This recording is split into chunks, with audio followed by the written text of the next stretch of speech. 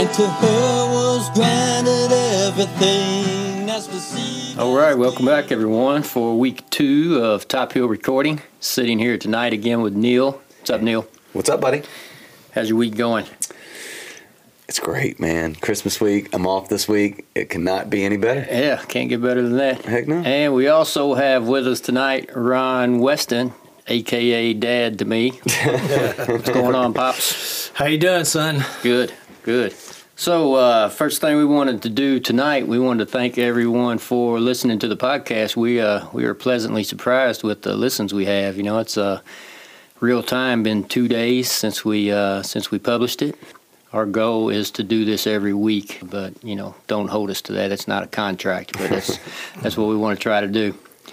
Pretty killer, man. Got a lot of feedback, a lot of personal feedback from, you know, one-on-one stuff, not necessarily emails or, you know, thousands of listens or anything, but really, really cool that as many people listened as they did, and to get some type of general feedback and good feedback.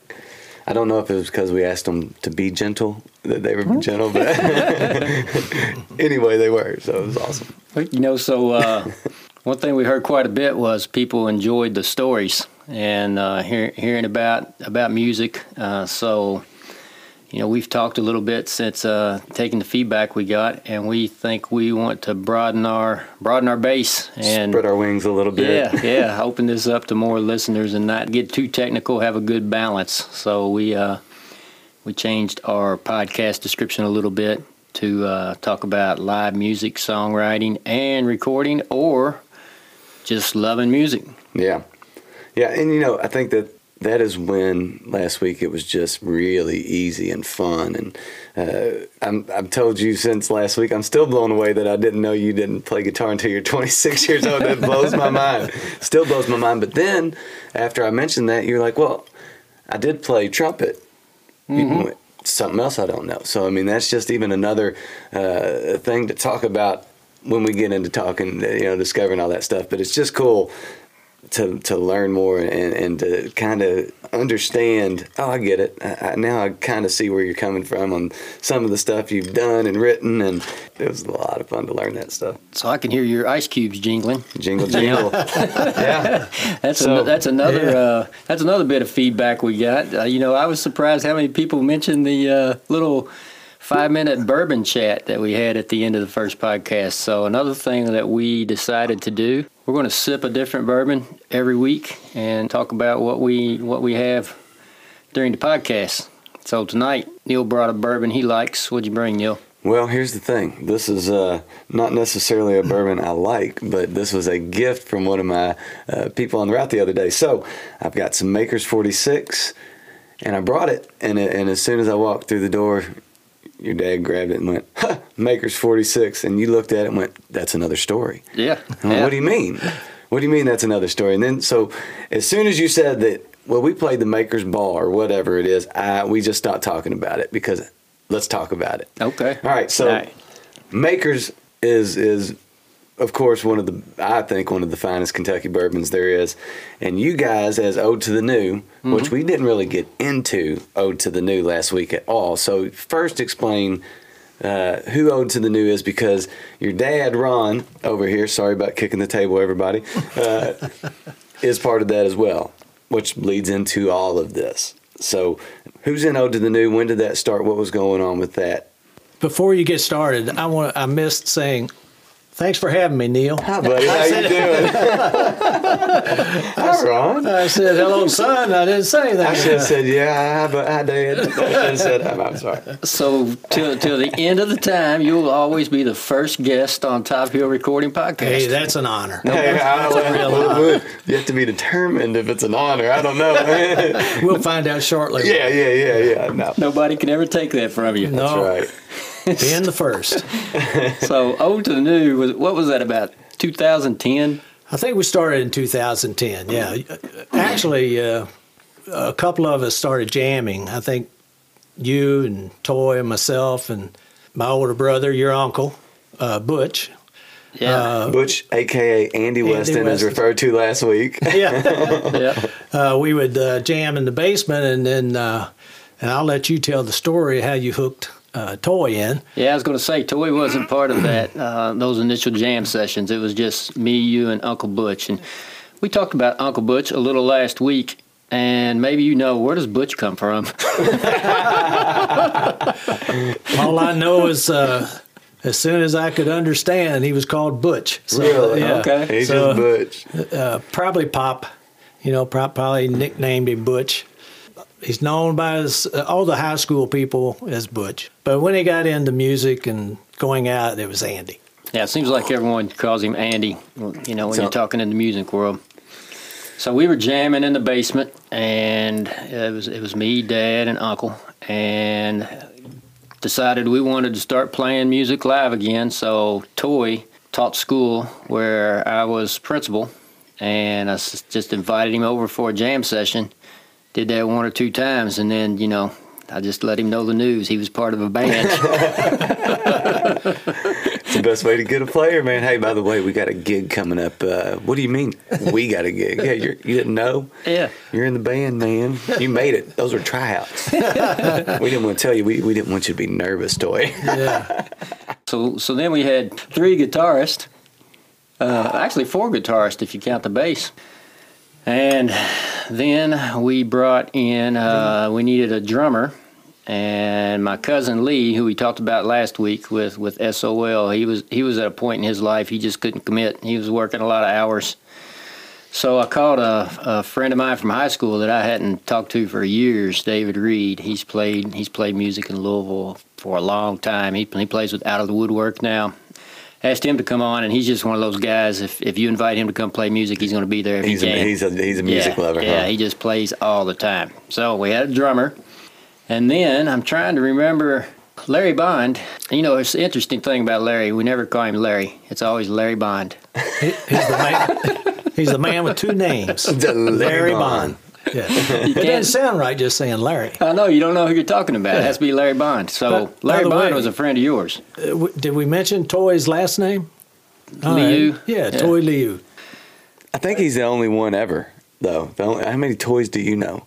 I don't know any Toys. I bet if you look him up on Google, he's the only one. It could be.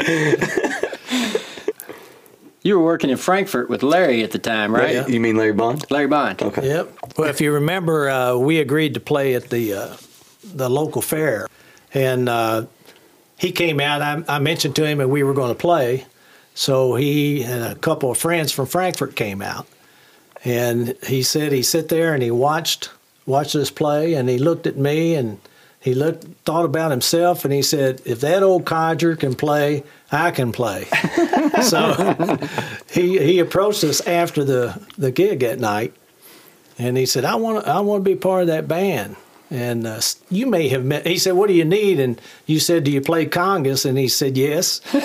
And the next day, he went out and purchased like $1,500 worth of congas. So Larry Bond, he was in a band in what, the 60s, 50s or 60s? Yeah, pretty well known band, and he was down around western part of Kentucky. He was on the Clark. What was his name? Dick Clark. Dick Clark, American Bandstand? No, they used to have different regional groups that played. Dick Clark group did, and he was part of that. Oh, cool. Okay, that's But cool. I can't think of the name of it. The name of his band? Yeah. I think it was the Misfits. Yeah, that's it. Misfit. There's been a lot of There's Misfits. been a lot of Misfits, And he was a drummer, right? Yes, he started as a drummer, and then it ended up being a lead singer for the Misfits. So then we decided we wanted keyboards, and we pulled in Greg Hyman, and we had a 7-piece band. 7-piece band, and once we got them all together, we started thinking about all the experience. I'll tell you what, man, and it's real easy to get 7-piece band together for a practice. You're right. Have y'all had a full practice yet? That's kind of what happened at the end. That's the way it always happens, man.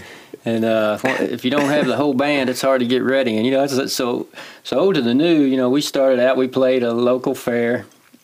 We did some bars, and we talked about that last week. Yeah. Playing till 2 or 3 in the morning. But man, we had a ball. And the second time we played out there at the bar on St. Andrews, Wasn't it St. Andrews? Easy's. Oh, okay. Oh, Easy's, yeah. The second time we played at Easy's Yeah, was a blast. You know, that's something we need to talk about. What is the most memorable gigs that you've played? Because I've got two, and that's the bar gig that stands out because people were lined up waiting to get in, and the fire marshal wouldn't let them in. He came in and made people move out, and it was a blast. That might have been our last bar gig. I think it was. I think that was. So you went from the Faired Up Fair, and then started doing some bar stuff, and you guys had some pretty cool gigs as a band. Where did you get the hookup for the Maker's Mark gig? Where did that come in? Did that come from somebody seeing you at a show, or was it one of those bigger gigs that somebody saw you at, or how did that one come about?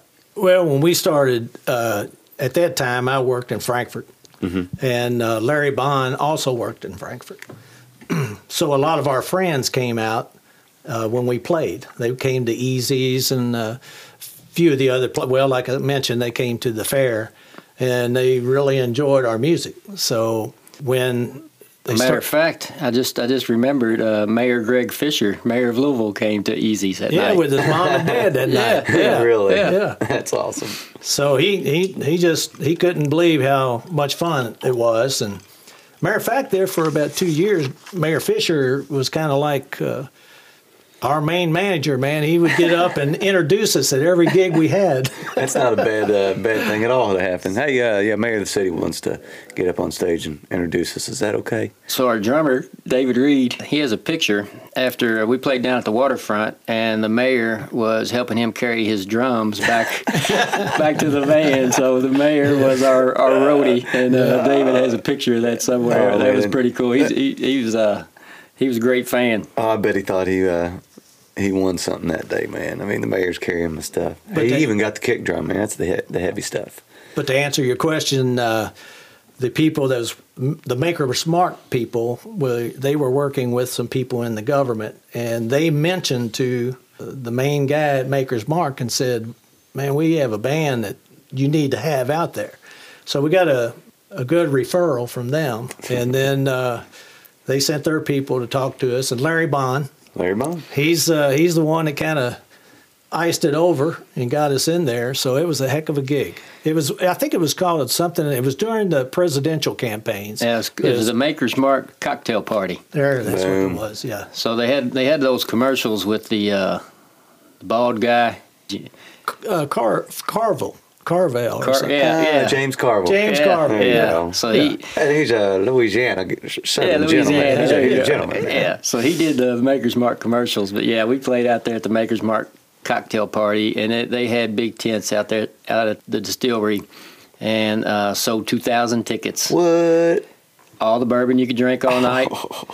I think all the hors d'oeuvres and the desserts all were made with bourbon. Yeah, it was right. like a bourbon night. It was if you like bourbon, it was a good night, and everybody was ready to have fun. And man, we had a professional sound guy with the top of the line equipment.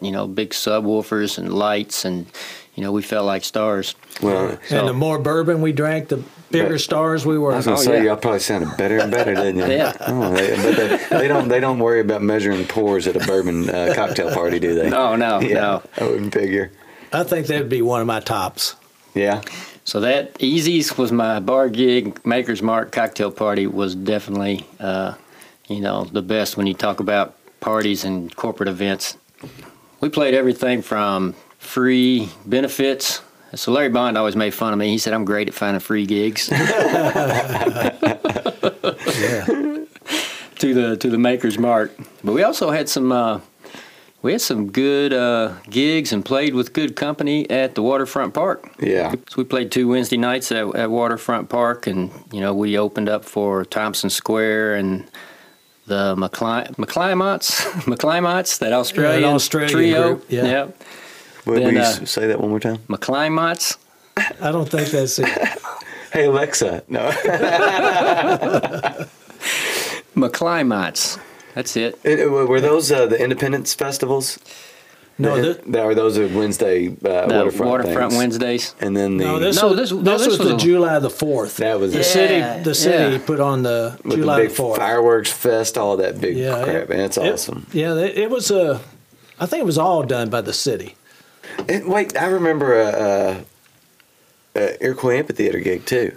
Yeah, Iroquois Amphitheater, we opened for Ambrosia. Yes, I remember that one. That was the big tornado. Was it Oklahoma? Yes. Yep. Yeah, that was a benefit for them. I played with Ambrosia. That was pretty cool. And another big, probably the Louisville cover band, the Caribou.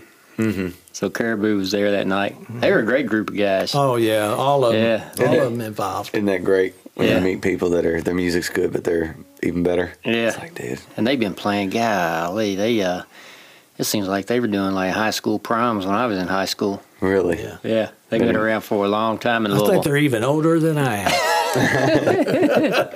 So we must have done all right when we opened up for Thompson Square. That was 2012 because we got invited back the next year and it opened for Justin Moore. And Thompson Square is now big, man. They have one of the biggest songs in 2019 or 2018. It was so they're 2019. Yeah. Yep. So then we came back and Justin Moore in the Farm. Yeah, and He's the a big farm. one. That's awesome. So that was It's great times. Yep. So the Maker's Mark cocktail party, that was 2016 or 2012? I don't recall. I think it was 2012. No, It wasn't 16. I tell you what it is. It must have been a good night if you can't remember what year it was. That's a lot of bourbon. Yeah. So I think that the big thing is something that probably Larry Bond saw and that everybody saw when they watched you guys was how much fun and how much joy you got out of playing music. I mean, it's infectious. That's why people love when you play music. There are a lot of people that just like music like us and that can listen to pretty much anything. But for the average person, for them to go out and stand in a line to get into a bar to watch you or to do, and once they're in, for that to be infectious and then to get involved and dance and do those things, it's about what's the feel, what's the energy, what's it feel like. For me, that's one of the coolest experiences about music is like it's such an infectious feeling. So nights like that, nights like when Larry came and saw you guys for your first real gig out and wanted to be a part, Larry Bond came out and wanted to be a part of it. It's because it's so you see the joy when you guys played. So I think that's a big part of that. I think it definitely is. And just, you go see a lot of bands and they're performing, but it's kind of like they're not there. Yeah. And that's one thing I can say about, watching you. You just enjoy playing music. And that's what Ode to the New had is, we didn't have any people thinking that they were going to be a big star. Yeah. And, we all meshed together. It was just a real good feeling.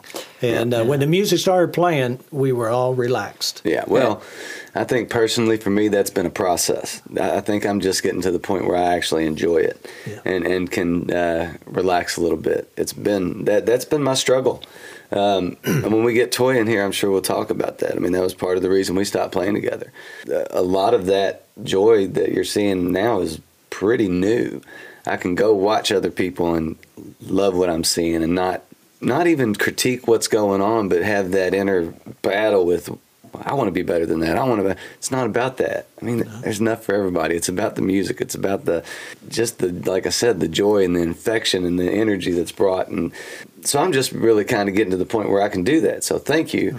But I still got a long way to go. I think everybody can, probably feel that a little bit and understand that it's easy to be selfish when you watch other people as an artist, and getting over yourself is kind of hard sometimes. So I'm getting there with that.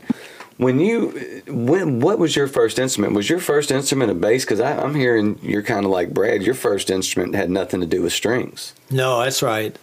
Shoot, I can go back even before that. Do that. And the reason I can is because I was talking to my brother today after you guys invited me up to kind of talk about this topic. And he reminded me of, I said, I need to think back about what really turned me on about music. Well, I'm going all the way back to when I was a kid, both of us. My mom and dad took us to a movie house, and it was a Cozy Theater. And I think it was on 3rd Street. That was the name of it, or it was Cozy? Yeah, it was Cozy, and it's also the name of it. So but down here in Louisville, Kentucky. From Louisville, yeah, okay. And Elvis Presley had a movie on. Okay. And so my mom was a big Elvis fan. Do you remember the movie? I believe it was Love Me Tender. No kidding. Yeah. All right, classic. So after that, Butch and I, when we got home, we went back in his bedroom, and we stood in front of the mirror, and he got a brush out like a microphone and started singing one of Elvis's songs. And then he handed me the mic, and then I think I was like 9 years old. No kidding. And I'd start singing a song. And so how many kids do that? I mean, kidding. That happens everywhere. Yeah, I bet my parents probably thought, we've got some weird kids out there. But then, so that was kind of the start. And then when I was in the 4th grade, I wanted to play an instrument in the band.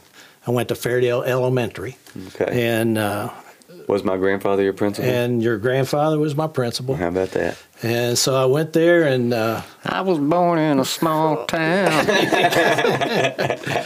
So to make a long story short, my mom and dad, they had 3 boys, and it was at an expensive time in their life, as all families are when they have a family, raising a family. But my dad said, well, I'll tell you. He said, I've talked with your mom, and we're going to buy you a trumpet. And he went out, both of them went out, and they bought me a brand new con director trumpet, which was not cheap. And they paid on it by the month.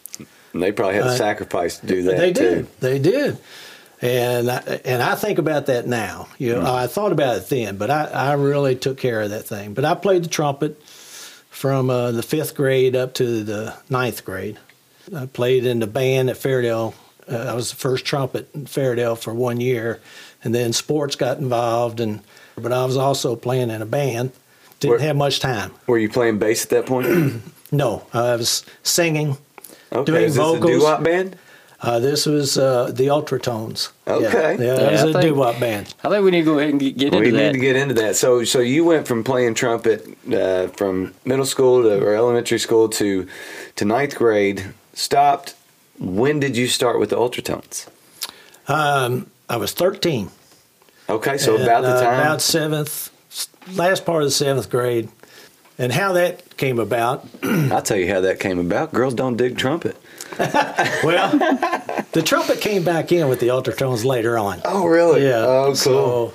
But my brother, he was with the Ultratones first. They needed a backup singer. Well, I've had years backing up my brother in his bedroom. Mm-hmm. You know what I mean? So he told the manager of the band, he said, I think I'm bringing my brother in. He said, we'll try him out. So the manager was a guy by the name of Sonny Evans, and he was a backup singer. Did a few vocals. So I started backing Andy up with Sonny Evans, and that's what I did from probably 63 to 64, about a year and a half. And we played a lot of places because Ultratones at that time, they were a club band. How many pieces were in the Ultratone? What was the makeup of it? Well, we had a drummer, lead guitar, bass, saxophone player. Ooh, okay. And now you all had a song called Sappy Sax or something like that, or Sassy Sax, or Locomotion. Okay, that was pretty close. That was an instrumental. But we also, on the flip side, there was the Sister of the Girl I Once Loved, and we did that back in on Bardstown Road. A fellow had a garage, and he converted that into a studio. And so we went to this garage, and everybody, played at the same time. That's it. And I'm in that process with this room right now. That's right. We kept going until we got it right. And back in those days, like you were saying, you play it all the way through until you get it right. You played it all the way through. It's on tape. And you live with it. There's no overdubbing. There's no splicing in anything. You play it, and it's done. It's done. So oh, wow, yeah. We recorded the Sister of the Girl I Once Loved and Locomotion in a garage on Bardstown Road and under the Gary label. And I think Usonic Publishing is the one that was tied in with BMI on that. It was an experience. So I was 14 at that time. So, and then we played at Lee's Cocktail Lounge, and I was 14. So I had to stand on the stage. So, I couldn't get off the stage. Now, at that time, so there were like local charts or local. So was the Billboard 100 around then? Well, how old is Billboard 100? Do you know? I don't know that. I know that there was some local. There was WAKY was a radio station, and WKLO. So did you guys hit the charts on with Sister of a Girl I Once Knew? Well, there's a story behind that. Or Sister of a Girl I Once Loved, right? Sister of a Girl I Once Loved, yeah. Okay. No, what happened, those two radio stations, they were tied in with some agencies. And there was a talent agency called Sambo that was founded by the bass player and the lead guitar player with the Carnations, Ray Allen and Hardy Martin. Allen Martin Studios? Yep, that's the ones. Okay. And so they started Sambo. And our manager, they approached us about getting tied into Sambo, and they would help us out and promote our record and get us gigs. I already know where this is going. I bet you guys said, hell no. And the manager, we didn't. The manager, Sonny Evans, said, we are not going to do that. They'll just take our money. So we were kind of blackballed. We played a lot, but our record, they played it on the radio, maybe once every 2 days or something. But it never did get to charts because we were not in the agencies that they were dealing with. They were trying to force us. But pay to play, man. Pay to play. You got to pay to play. What year was this? Do you remember the year? I would say around 62, 1962. Because I was just thinking, Cindy, my wife Cindy, her uncle, Johnny Hurrigan. So he was one of my favorites. He was with the Trendells, and they recorded Night Owl about that same time, didn't they? Yes, and they were with Sambo.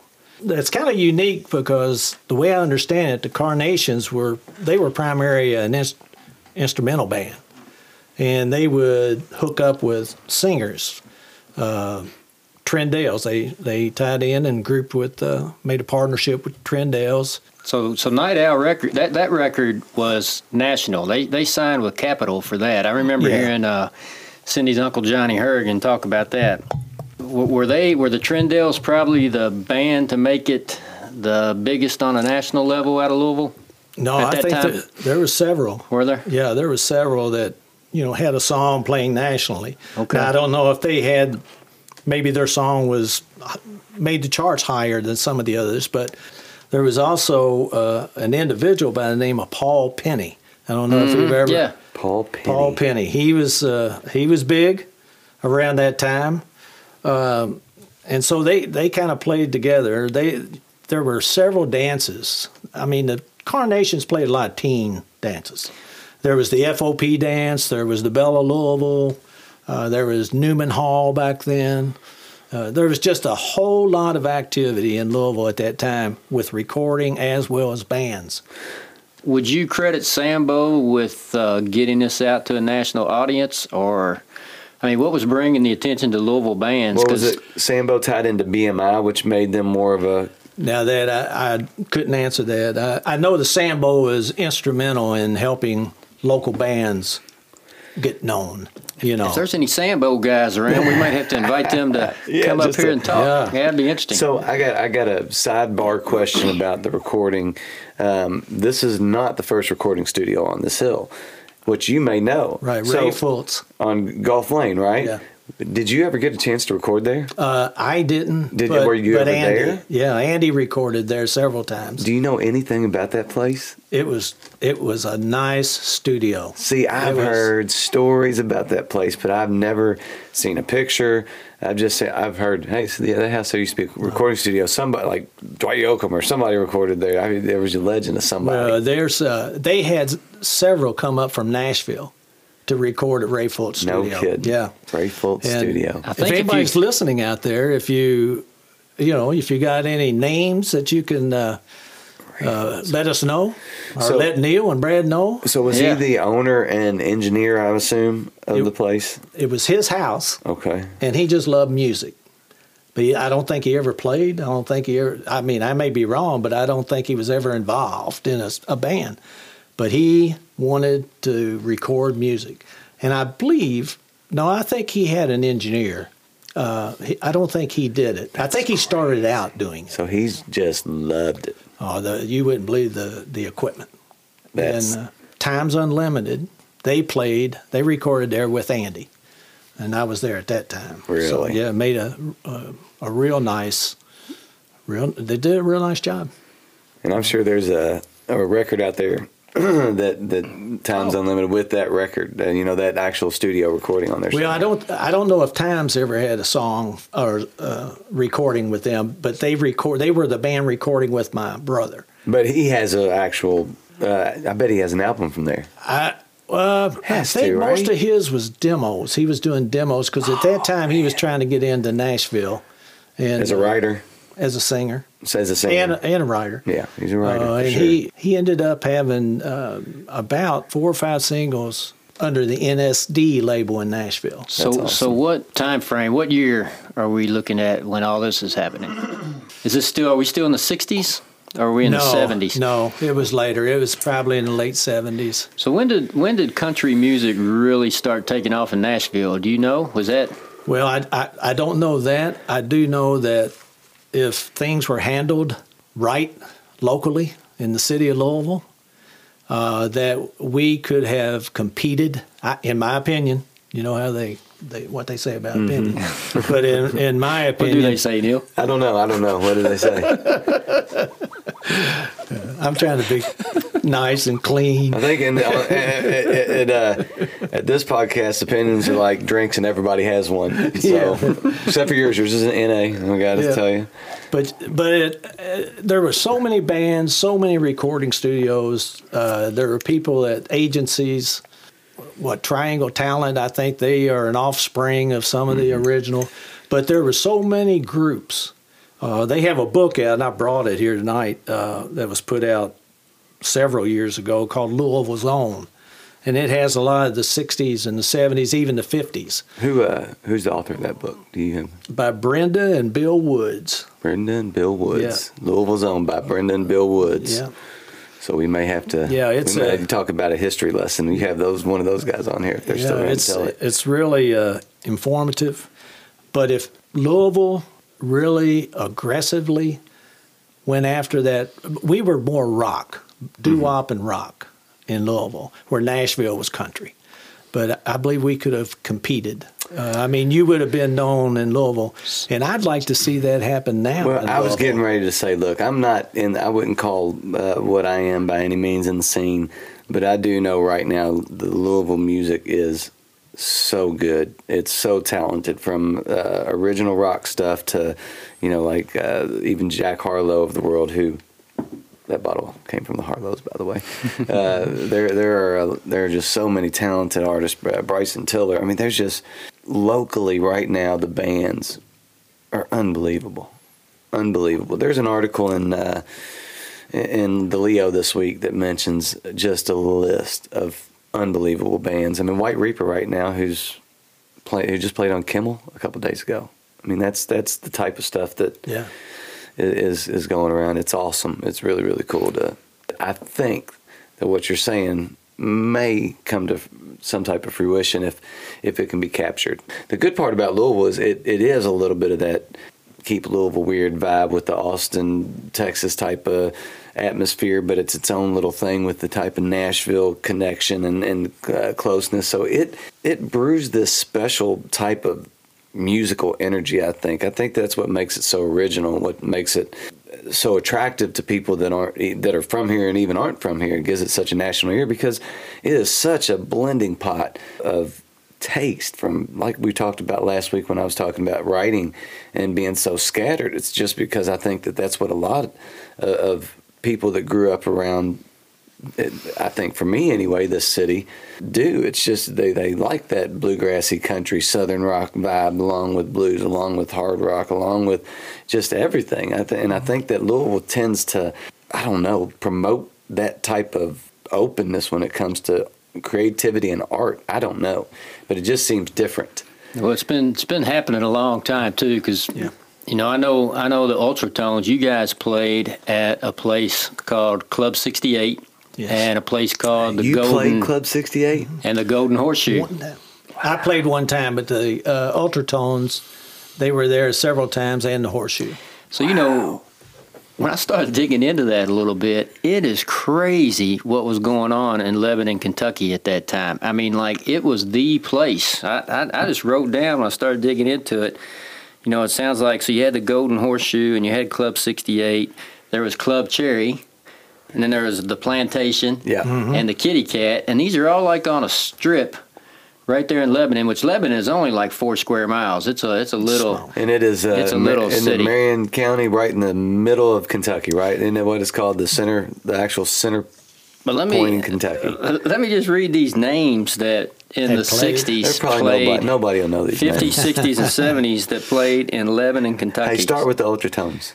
The Ultratones. Hey, there you go. I like that. Ike and Tina Turner, Bo Diddley, B.B. King, Etta James, Fats Domino, Otis Redding, James Brown, Jimi Hendrix, Little Richard, Sam and Dave, Ray Charles, Jackie Wilson, Wilson Pickett, Jerry Lee Lewis, Creedence Clearwater Revival, Nat King Cole, The Platters, Steppenwolf, The Supremes, Hank Williams Jr., Chubby Checker, Kenny Rogers, Barbara Mandrell. I mean, it just keeps going. I heard that Tutti Frutti, the person that was written about, lived in Lebanon, Kentucky. Did you hear that? I saw that. I saw that. Oh, is that right? I didn't know that. So Little Richard wrote that song about somebody that lived in Lebanon, So Little Kentucky. Richard must have met him a lady named Tootie. Or a dude named Rudy. But, you know, back then, you just never know. You had a wop-bop-a-loo, bop-a-bop, bamboo, man.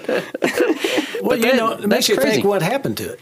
You know, it's happened? It's like with Louisville. You know, why did it just? I mean, I know there's a lot of bands now, and I'd like to see it.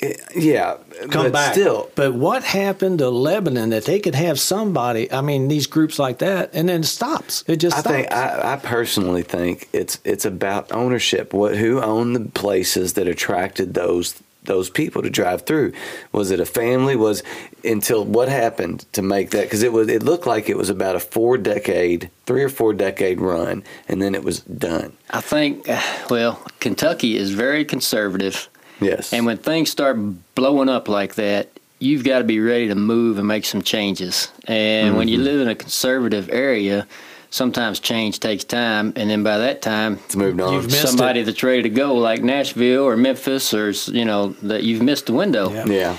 So good point. it's but can you believe? I mean, you think about Lebanon now, and that place was popping. It was a place to be. Now I did read too that it was like it was like an alcohol oasis in an almost entirely dry state.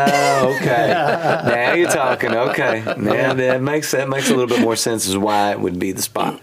But there was also, Club Cherry, too, was apparently like one of the first black clubs in this area that had a lot of black artists in. Well, and you look at the names on that list. I mean, James Brown. You said James Brown and followed it by Jimi Hendrix. And my only thought was, we should have paused between that. I mean, goodness gracious. So I think there's an interesting story there. I think Jimi Hendrix was Little Richard's guitarist. Yes. Oh, is that right? I think that's how Jimi Hendrix. I don't think he was playing as a solo artist there at that time. Really? Yeah, I think he was with Little Richard. So they're like, but he was in town. But he was still in the show. I guarantee. Little Richard was probably like, "Boy, you're fired." I bet that was rocking though. Yeah. Could you imagine?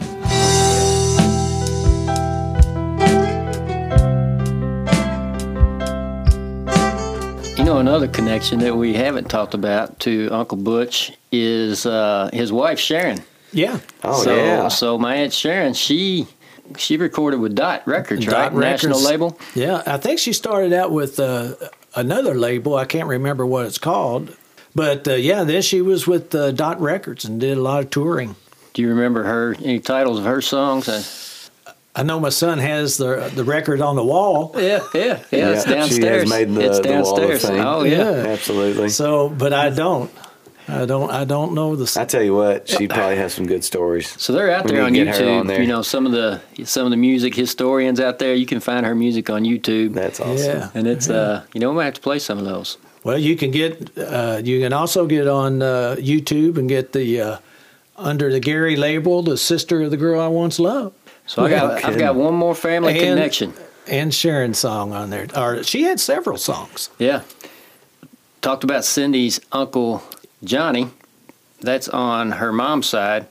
Well, on her dad's side, she has her uncle Stevie, who was a member. He was the drummer. Was he a blind piano player? Played Stevie Wonder? I've heard of it. No. He was in a band called the End Tables. Yeah. End Tables. And what happened, so just a few years ago, Uncle Stevie got a call, and the End Tables, for whatever reason, took off for a few years in Japan. And he was and they signed, and somebody asked permission to play their music, and he started getting checks. Really? He loved that, I bet. Yeah, from his records selling in Japan. He made it. Like 40 years later or whatever. How crazy It is was that? crazy. So he was with the End Tables. I would feel successful if that happened to me. Yeah. I'd be like, I finally made a Oh, mama. you're successful now. Thank you. So that's another. If you want, Appreciate if that. you can find some. They actually have some old videos on like those Super 8 cameras, like of them playing in some art school How'd you that do was that? downtown. How did it go? That's pretty good, man. right. You could probably do that. Oh, So, well, I tell you what. Now, let's get into. We've covered some of this past stuff. Now, you were a part of the original recording of "There She Goes," correct? Yes. So, Yes. let me ask you a question. If Brad gives you the call and says, "Hey, I got an idea. I'm gonna put together this little studio. I got this song," and you come up, are the drums laid down? What is started on the process when you get involved?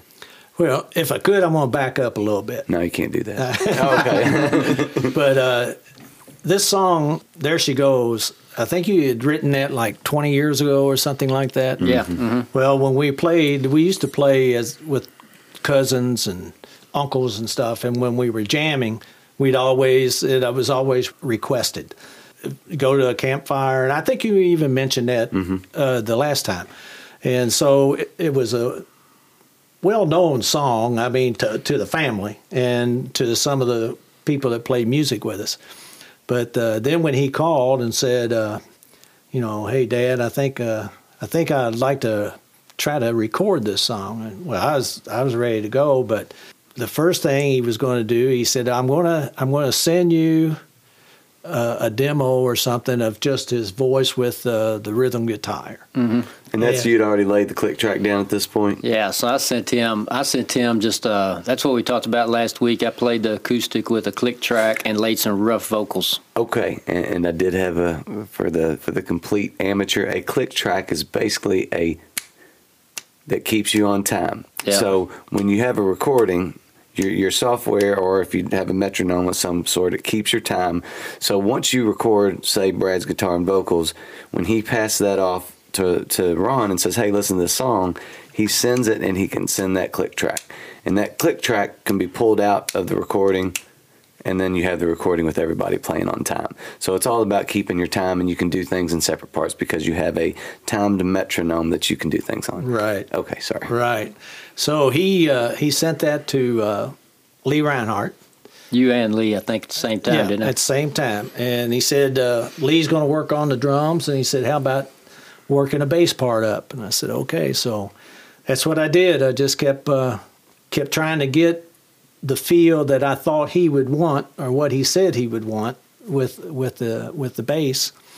And then Lee did the same thing. And then Lee came over and recorded his part, the drums. So when he was playing this song and around bonfires or whatever, sitting around, did you have an acoustic bass that you would play with him, or was you?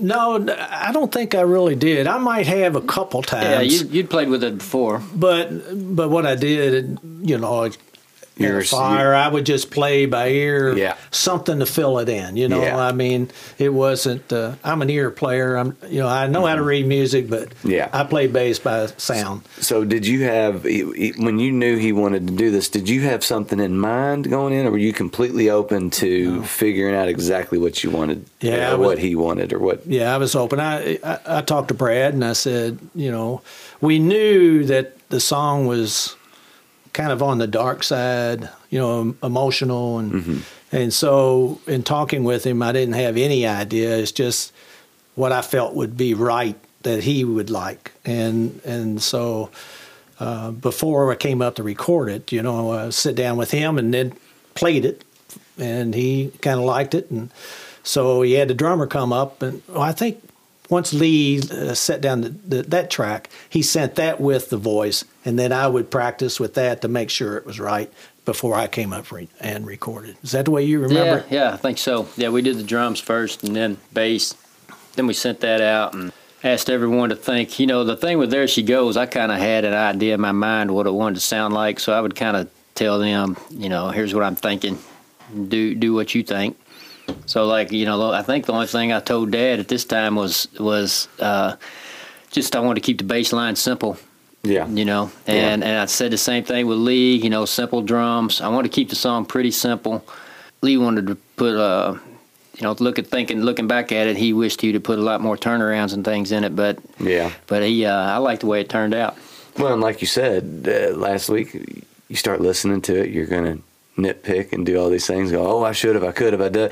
I wish we could. If we recorded it now, how much better would it be? But that's where it was. That's where it is, and then that's what kind of makes it when you walk away from it and go, yeah. But that's what it is, and it makes it special because of that.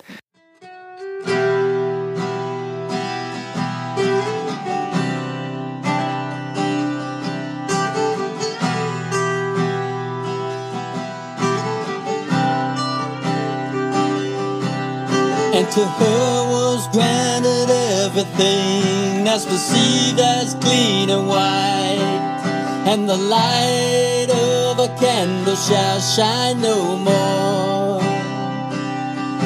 She had a name she'd never written, and that few men even knew, and a childhood that had carved a voice that would speak when only spoken to.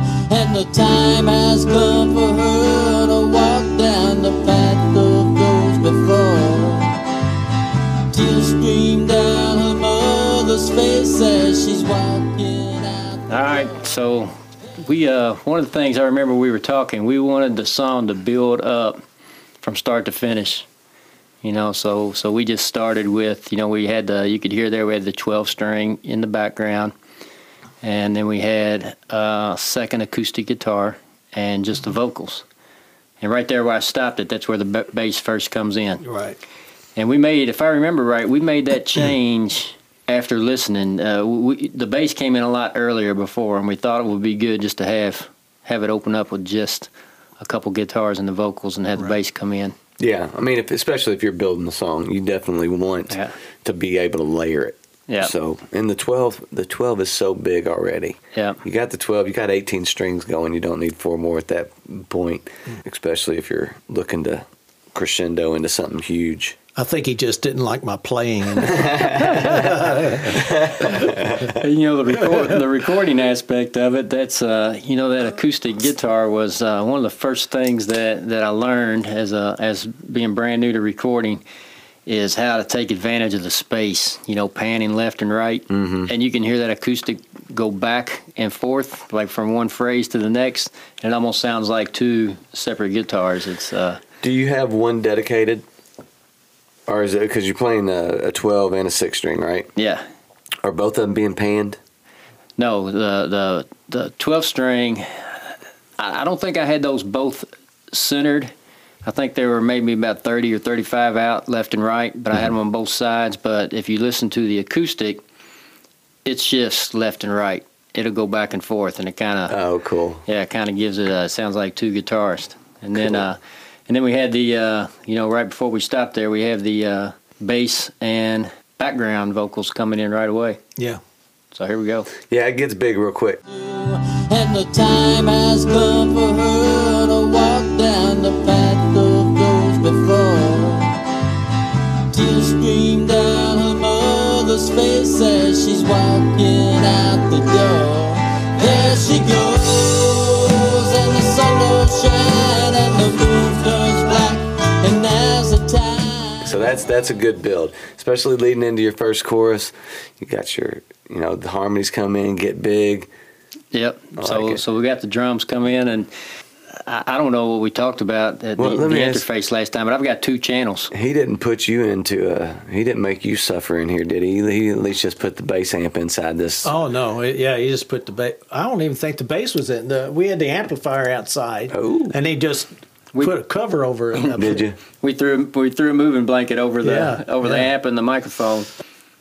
We have the drums. My interface is 2-channel. Yeah. So what we did was we used an 8-channel mixer and ran that into one of the channels. And we had the kick, the snare, all the toms on 1 channel. And then we had 2 overheads on the 2nd channel. So it said, you look at the tracks, it said drums, and it said overhead drums. So once it was laid down, it was done. There wasn't much adjusting. Well, so I had to get, didn't have as much low end on the kick as I wanted. So I went through and duplicated the track and deleted everything but the kick drum. Yeah, that took a while.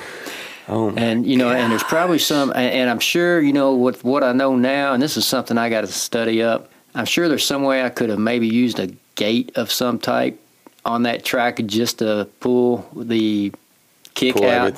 Pull everything. But I got a lot to learn about how to use gates and when you have a 16 channel or something like that, you won't have to worry about that ever again. So I ended up pulling the kick out, and I duplicated that twice. And one I gave some low end, and the other I gave some attack to really make the kick sound good. And really, for what it is, man. I mean, for having to do it like that, the drum sound fine. Yeah, let's play it. And the sun don't shine, and the moon turns black, and now's the time to wipe away the tears. She knows nothing but spin open, her life is gone. The fire's smoking as she's older than her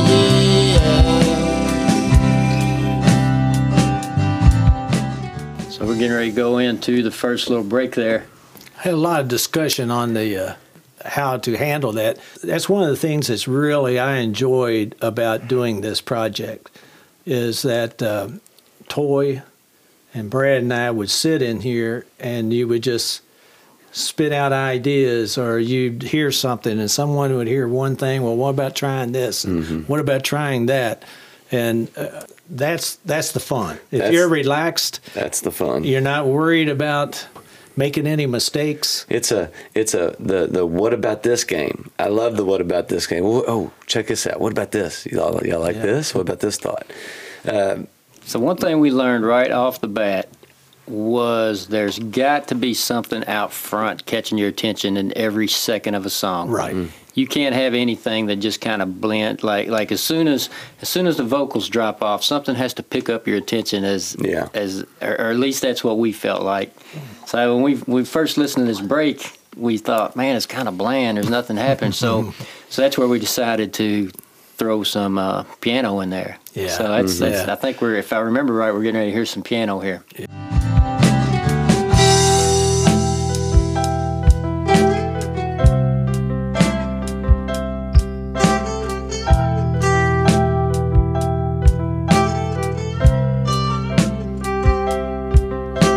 His eyes were as a flame. Yeah, so that's you can do that. Did Toy lay that down? Yeah. Yeah, you can do that by panning left and right, so I've got, if I remember right, I think both these, the piano was panned out at 50 and, maybe the guitar was like at 75 or something. So, it's crazy how you wouldn't think panning would create that space you're talking about. But if you have them right on top of each other, they're kind of muddy and don't sound good. You spread them out a little bit on the full width of L100 to R100, somewhere in that space. You talk about seeing it in front of you in a spectrum, and when you can hear it like that, it makes a big difference. It's more visual for your ears, if that makes sense. You can close your eyes and see what's going on in front of you instead of just have this massive sound coming at your face. So I watch some YouTube videos like we all do nowadays, and they actually talk about that. Think about when you're watching a band. The drum's usually in the center of the stage, lead singer's usually in the center of the stage, and everybody else is. And so I thought that way at first, but it didn't sound its best that way, and just started moving things till we had them where they sounded good. Yep. So then we get into the second verse.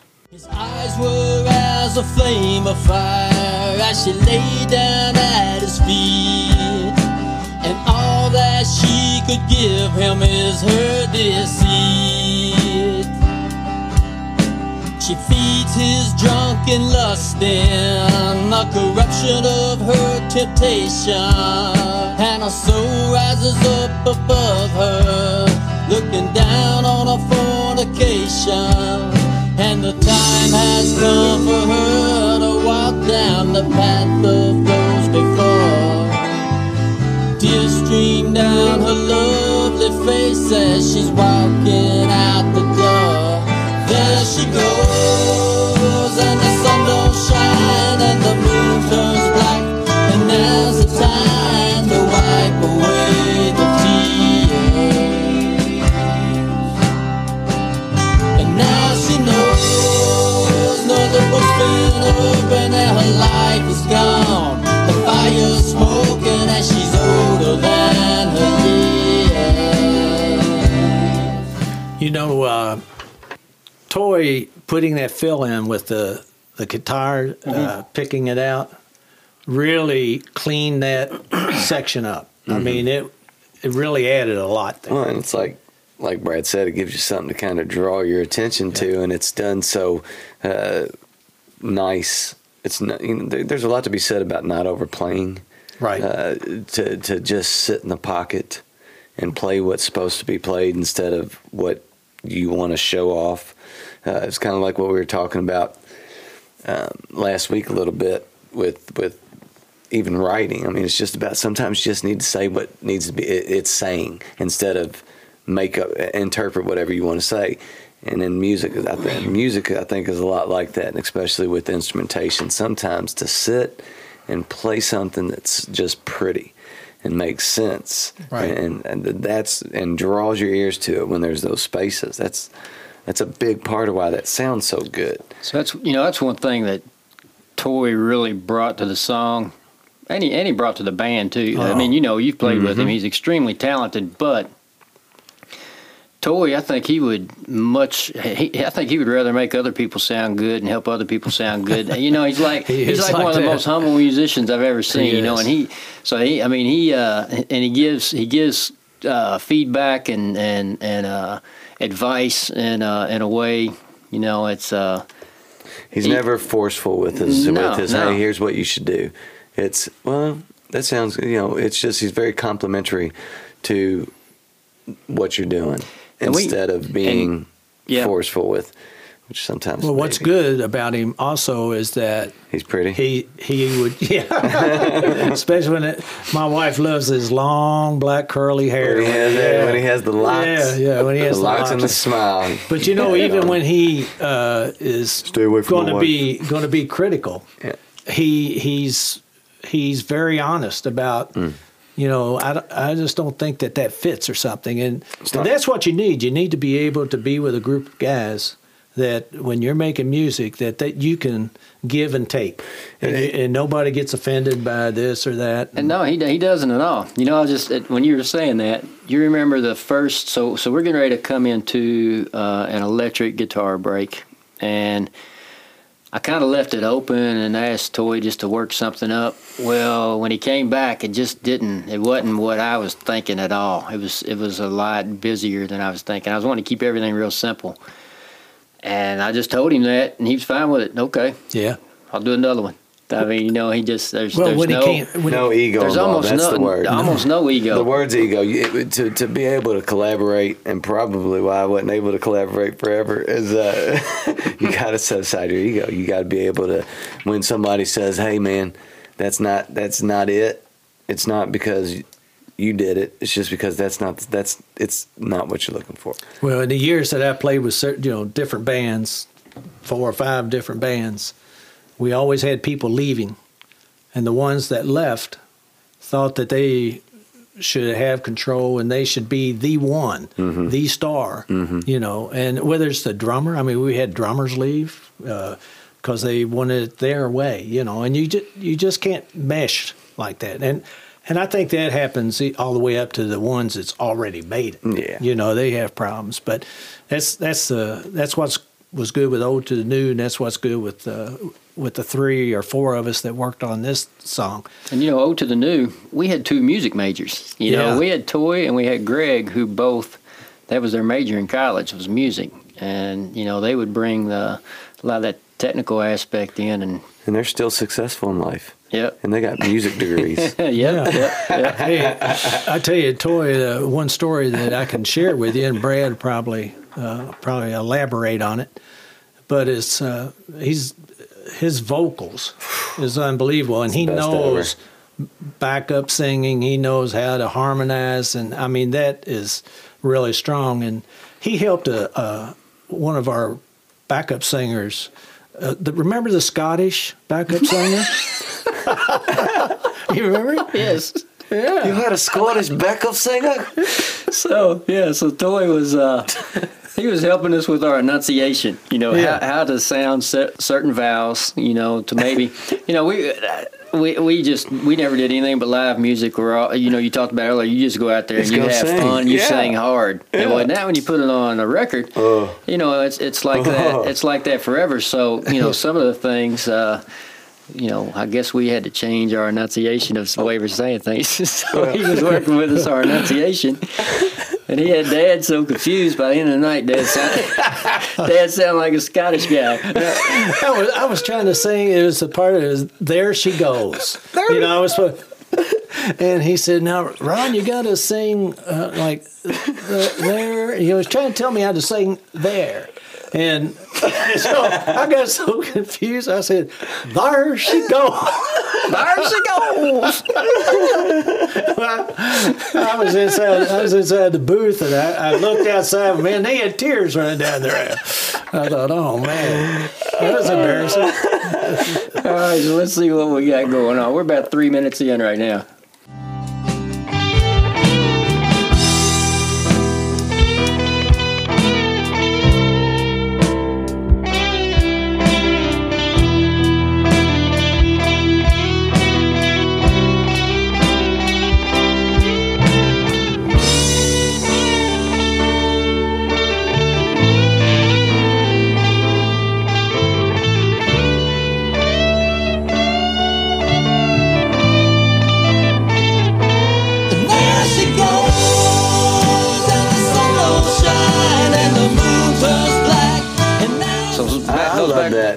That go back to right.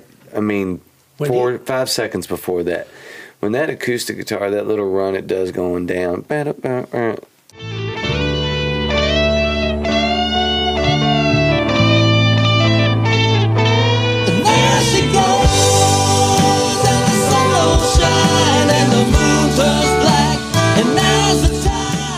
you hear it? Yeah, that's nice. Yeah. All right, go ahead. Sorry. That was a pretty good mix too, wasn't it? Just kind of came out. Yeah. Another thing I learned with the 4-part background vocals is, a couple things. Through this whole the 2 things that make the biggest difference starting off when you're brand new, like I was using the whole width, and the other was levels. How levels can make such a big difference. And with the background vocals, the higher the vocal, the lower the level had to be to blend in. Well, and not only that, did you find it weird that and maybe it's just me, every time I added another layer, if I added the first background vocal, well, the second vocal line, background vocal, changed the way the first one sounded to me. Oh, yeah. You know, you just spent however much time fixing and doing all the stuff and blending and making it sound pretty good, and then you record the next one, you listen, you go, what in the world? Just like you were kind of talking about overdoing it and having blown out ears. It's like, man, did I just spend too much? And, you know, you got, so when you're mixing, you know, I read a lot of stuff that said don't ever mix in solo. Don't ever solo a track and mix that way. What ended up working for me is I would solo a track to get it to get like the rough finish, what I wanted to sound like.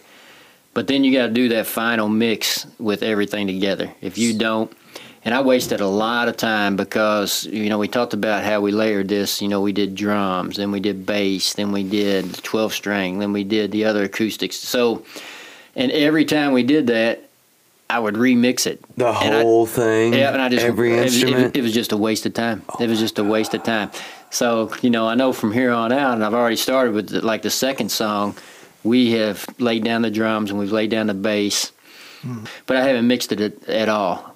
You know, I've done. That's bare bones, isn't it? Yeah, I put some effects on some different things to get the sound I wanted, but you know, you're wasting your time because it's going. As soon as you put everything on, it's going to change. All right, so we wanted to build up at the end, so we're trying to. I like the high vocal. Lead going vocals up on went the up. leads. Yeah.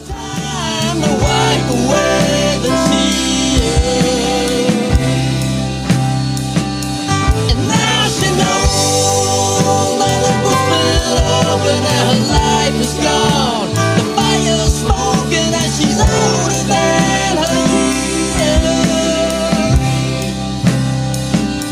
And there she goes, and the sun don't shine, and the winter's black. So then you got the secondary vocal line coming in there, right? So that was your idea. That was a great ad, I think. Yeah, I think it. I Just think it gives helped that finish it layer. off. Yeah. And they meld together there at the end. Plus, we got Toy's pretty voice. Yeah, you know, that's right? right. It's like, how much of that can we got 4 minutes of recording here. How much Toy can we put on it? Probably what really We want to happened make it is when sound people. good, add another layer. What it probably really does is when people get to 4 minutes, they're probably like, "Gosh, why didn't that guy sing the whole song?"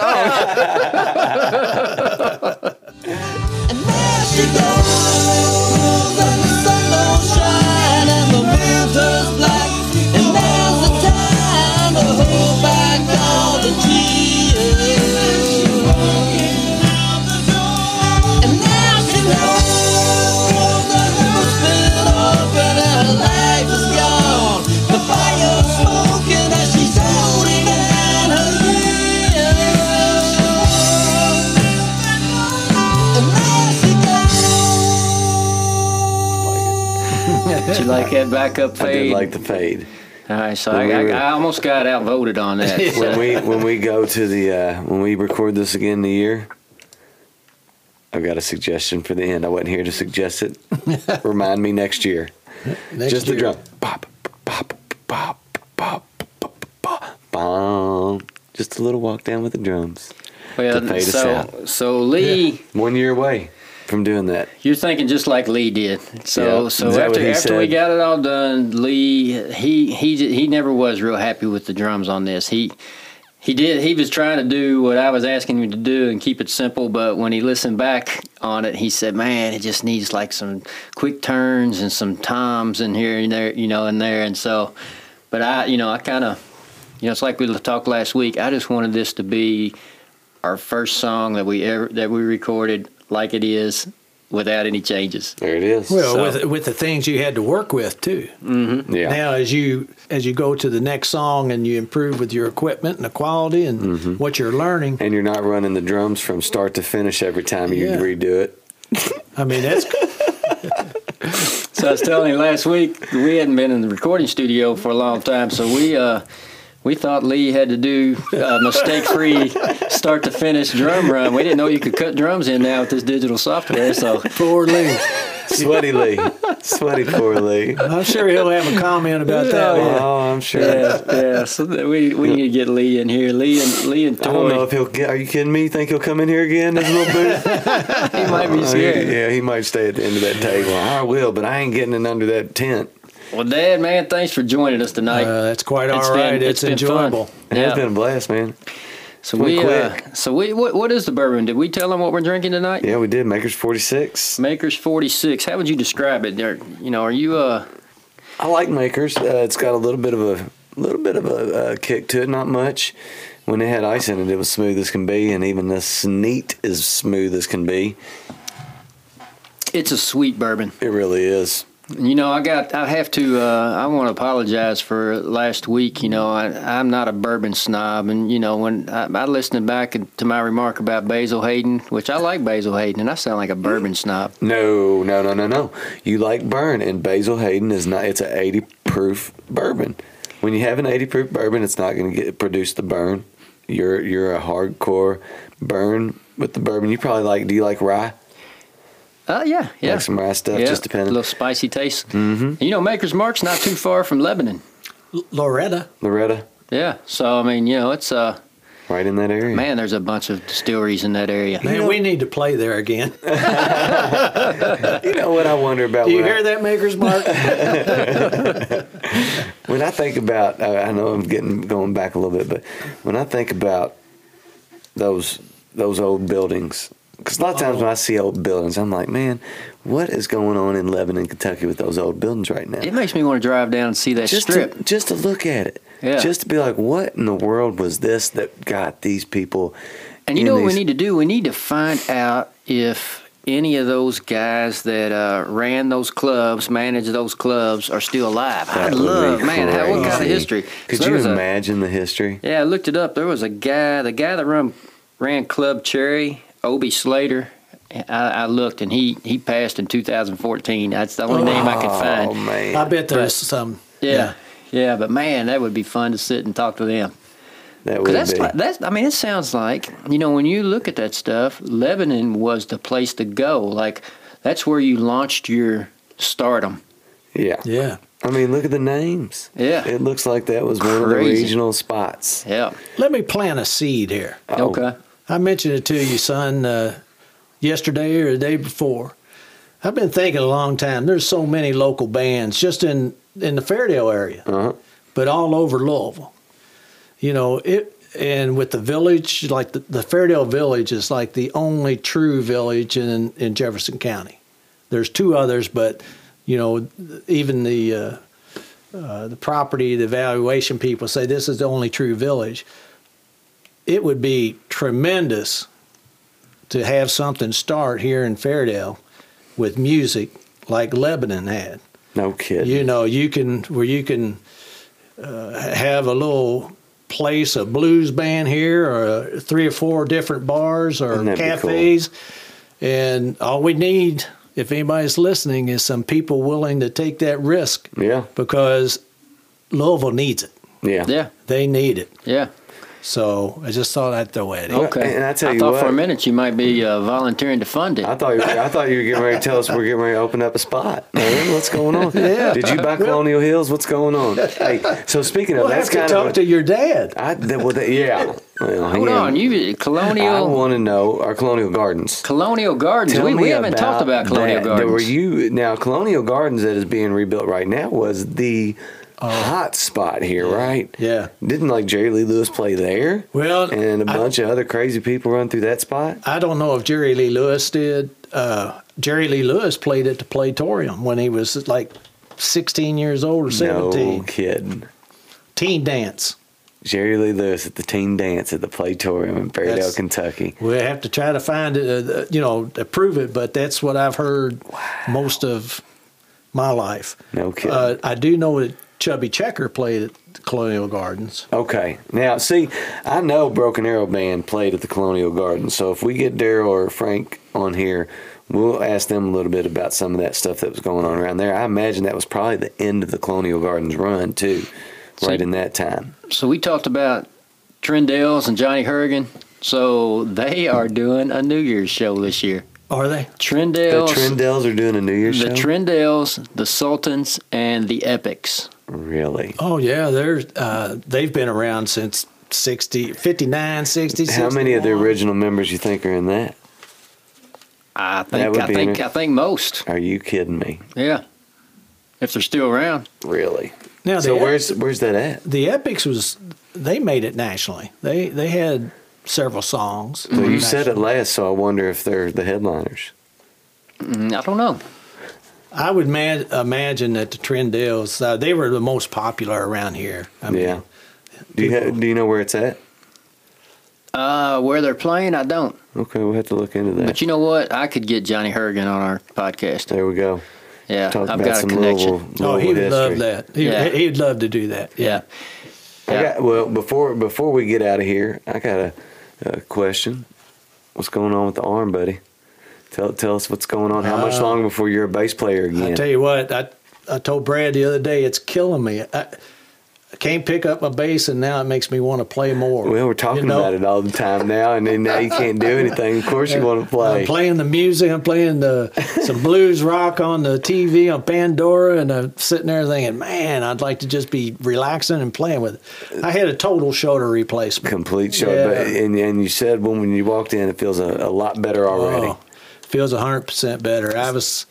I put up with it for too many years, but all this talk about how bad a total shoulder replacement is, it scared me. But if anybody's listening and they need one, go on and get it done. So you said a couple of days after surgery, you felt like a different person anyway, huh? Yeah, the pain was gone. I mean, you're sore and everything, but that constant pain is gone. So as a bass player, man, you kind of need that left hand shoulder. How long you been playing in pain? Oh, Thanksgiving Eve, it was miserable. Really? See, now It was miserable. I saw you leaving, but the last time I was here when we were just messing with the second song we're going to be talking about, you were in pain. Oh, yeah. You could hardly move it. Well, I couldn't even tune my bass, I couldn't reach up to it. But, yeah, I'm doing fine, though. It's great. Good. You're good. Great. All right, and the last little thing I want to mention is I have challenged my buddy Coach T, Terrence Bruner. He is right now he's currently the softball coach down at Fairdale High School, but among other things, he is a graphic designer, and he has a couple companies, Bluegrass Inks and Gorillastrations. So I said, man. Well, first he sent me a message, hey, I love the podcast. I went, you listen to the podcast? He said, yeah, I love it. And then I told him the story. Yeah, we really weren't supposed to. And if we didn't talk about it. So last week, Brad and I got together, and we were planning to talk about what we were going to do on the podcast. And about 10 minutes in, we were like, man, this is pretty good. Let's just record it. So last week was kind of an accidental first podcast anyway. So I told him about that, and he's like, oh, that's crazy. But he liked the podcast. And Cool. I said, listen, man, can you do better than the logo that's on our page? And, of course, he can. He does all our Johnstone stuff came from him. So Coach T is right now currently making the logo for Top Hill Recording podcast. Coach T has a brother that swallowed a toothbrush. Oh, Excuse me? What? you don't have to get that deep there. What? So he was brushing his teeth in the shower, and I guess he had his head back getting the water, and it just went down like a sword swallower, and he ended up having to have surgery to get a toothbrush removed from his. Oh, man. Yeah, he ended up on the Jay Leno show or one of those shows. Coach like T's that brother? Yeah. You didn't know that? I'm just... This podcast is all full of all kinds of useless information. Which so. end did they removed it out of his belly, right? Oh yeah, it didn't go that far. No, they brought it. I think they brought it back out of his mouth. I'm hoping. Oh gosh. All right, guys. Well, thank y'all.